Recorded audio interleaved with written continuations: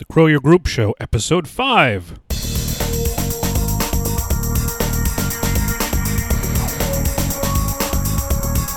Giving you the tools you need to recruit more people, raise more money, and change more lives. It's the Grow Your Group Show with your host, Mike Cooney.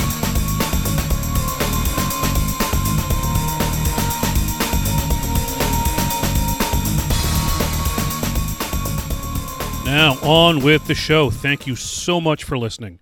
You can find us on Facebook at facebook.com/growyourgroup. Make sure to subscribe on iTunes or Stitcher or Google Play so you don't miss an episode. And please, please, please leave me a 5-star review. I thank you in advance. The website is mikecooney.net/growyourgroup. If there's any topic you'd love to hear me cover on the show, please shoot me an email at info@mikecooney.net. I would love to hear from you. You can support the show by doing your Amazon shopping through my link at mikecooney.net/Amazon or with a small donation, $quarter a month, $1 a month, whatever you feel like at mikecooney.net/Patreon. Your support keeps the lights on, keeps the show getting recorded, and I thank you in advance for that. So today we are going to talk volunteer recruiting. And if you're listening to this podcast and having trouble with volunteer recruiting, I feel for you. I've been there. It sucks. You're working so much harder than you really should be and not getting the results that you think you deserve, and you probably do deserve, for the effort that you're putting in. And the biggest reason I find people getting burned out is that they're doing way too many things and not getting the help they need. So how do you fix this? How do you get out of the problem? Well, you've got to recruit your way out. And before you can recruit your way out, you've got to start with yourself. You need to be enthusiastic. Before you even begin to think about recruiting new adults, are you being enthusiastic about what you're doing? Are you being a true leader? Do people see you having fun volunteering? And if they do, this is going to make recruiting so much easier and so much more successful. And if you're not, it's going to make it almost impossible. I had a cub master in northern Maine. Great guy. Absolute salt of the earth. So passionate, really hardworking. You'd see his enthusiasm, but he'd also be really frustrated that he wasn't getting enough help. So I went to one of his meetings, and I figured out why pretty quick. He'd go to the front of his PAC meeting at the end of the meeting every month and complain he wasn't getting enough help. And the way he was asking didn't make it sound all that appealing either. It made it seem like a huge burden that nobody would want to do. You know, if I'm working this hard and I'm not getting the help I need, and, you know, he was working hard and he wasn't getting the help he needed, all of which was true, but he wasn't letting people know he was really enjoying what he was doing, and he loved the impact he was having. He was having fun. But he came off looking like Eeyore. After the meeting, I asked him, you know, hey, what would you think if I told you couldn't be Cub Master anymore? He said he'd be upset. And of course he would have been. But he needed to let other people know that he would be upset if he couldn't do it anymore, and how much he actually loved it. You know, getting to spend time with his kids and his kids' friends and all those great benefits he was getting. But he wasn't focusing on those when he was talking to people. He was just focusing on the negatives. And it's important to talk about the negatives, but you got to have them both. By the way, for me, this is one of the tough things, too, because I can get frustrated when life happens. You know, you've had a death in the family, and you know, you've got a newborn, you haven't slept in 4 months. But your public face is still important all the time. So you do need a plan. So the first thing for your plan you're going to need is what we call a nominating committee. This is 3 to 5 people who may or may not be in your pack or troop right now.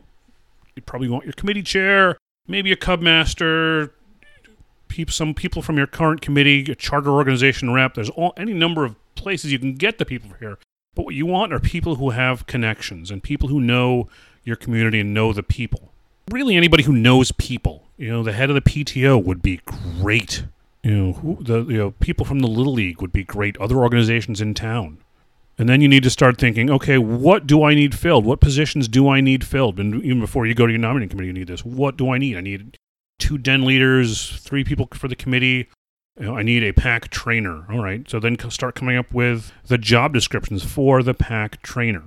I need someone who's a good teacher. I need someone who is methodical. You know, if you need a treasurer, you know, maybe I need someone with business skills or accounting skills. And really, this is not what does anybody need for this position. This is what does our PAC need for this position. What does our group need? You're always looking to recruit to your weaknesses. What are we not good at? And, you know, from a lot of national organizations and the National BSA will give you a job description that is, 3 pages long in tiny print, but you don't need that. You need them to do 4 things, and you got to figure out what those 4 things are. I need you to, if you're my camping chair, I need you to get kids to camp. I need you to, be able to answer questions about camp. I need you to love camp and be able to enthusiastically talk about camp. All right. But if you go with a description that's 30 things long, one of which is, the obvious show scout spirit, you want it, I need you to do these 3 things and focus on these 3 or 4 things. So we know that there's no big box of volunteers that's going to pop open. If only, I'm going to the volunteer store. See you in the morning. So you want to start thinking, now you've got your descriptions of what you need, you've got to start going to what you're looking for and start going over the people that you have and that you know who fits those descriptions. So this is where your nominating committee meets. Starts with, we need to fill this job, and you get either a flip chart or a whiteboard and start throwing names out. And you want to take advantage of your resources. You need to do your homework. And there's information out there. So where do you get it? Are you using Facebook to its advantage here? Are you looking at the youth applications, all of which have information that could be very helpful to you? Were they an Eagle Scout? Were they, what do they do for a living? LinkedIn can be your friend. I would be a LinkedIn friend of every parent who came through the doors in my pack. I would try and be a Facebook friend of everybody who came through the doors in my pack. Get this information. You want to know what they're good at. What are their hobbies? What do they like to do for fun? It's not dishonest. You want to know.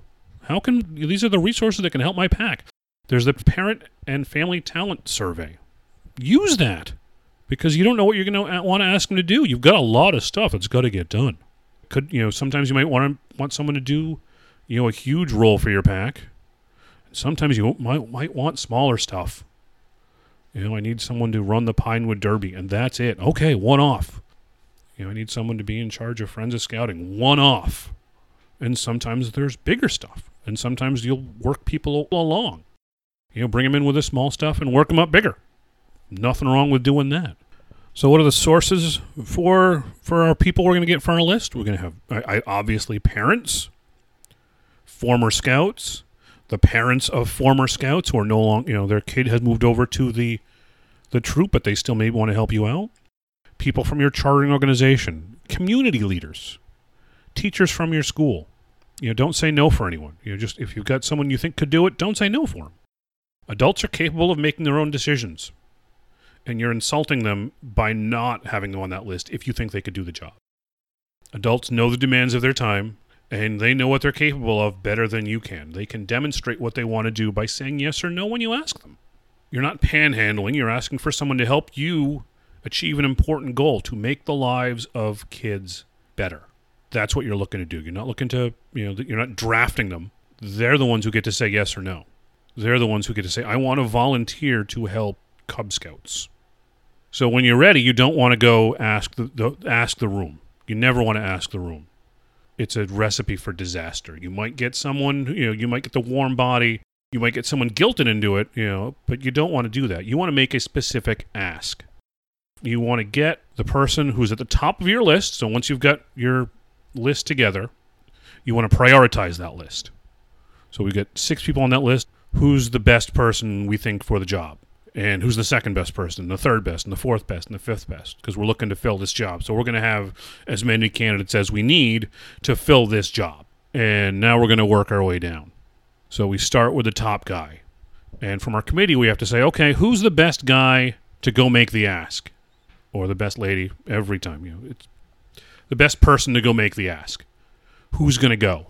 You want to have, and ideally, you want to have 2 people. One person who really knows what the job is, and one person who the person can't say no to, who's sort of got the moral suasion to go in there and make the ask. And you want to prepare your ask. You don't, it's not a random thing. You want to go there. You want to have your job description, and you want to make it clear what you're asking them to do. We need you. You're a den leader. I need you to lead 1 meeting a month, manage advancement for these kids, run some great program, etc. What do the den leaders in your pack need to do? And don't undersell what you're asking them to do. This is important. And this isn't just something that anybody could do. We need you because you're going to be good at it. These kids are going to benefit from what you know. We've looked at you and we think you're an impressive individual. And we need you to do an important job. Not an onerous job. It's fun, but it's important. Back in episode 3, we talked to good friend Dave Perry, and he recruited the head of the CFO of a Fortune 500 company by telling him it was important. And he's got, as it turns out, a couple of demands in his time. So you want to let them know just how important it is what you're asking them to do. Let them know just how important what you're asking them to do actually is. Don't undersell it. And let them know the benefits. Why do you volunteer? From your heart, why are you doing it? I volunteer because I have fun with my son. I volunteer because I like to see the kids in my pack do the impossible. Why? Why do you volunteer? You don't need anybody else's reasons because those are going to come off hollow. Why do you do it? And let the other person say the same. Answer any questions they may have, and then make an ask. Will you do this job for us? And then say nothing. This is the old silence rule. Sort of the game is the first person. The first person who speaks after that loses. Although it's entirely a win-win. But let them answer. Let them think it over. Because what you're asking to do is important. I've got an article on this on the website you can find at mikecooney.net/5 on the show notes page. This is sort of a short one. I know this is so important. But this is the basic strategy for it. And if you follow this process, you're going to get more volunteers than you have now. And not just more volunteers, but the right volunteers. So thank you so much for listening, and we will be back later this week. We've got a great interview with Justin and Irina Traskas, and they are a married couple who met at scout camp when Irina was actually a foreign exchange scout, and now they live together in Connecticut, and they've written some books together. So we get some scout authors, and they're pretty cool, so I know you're going to love them, and we'll see you later this week. Have a great day. Bye.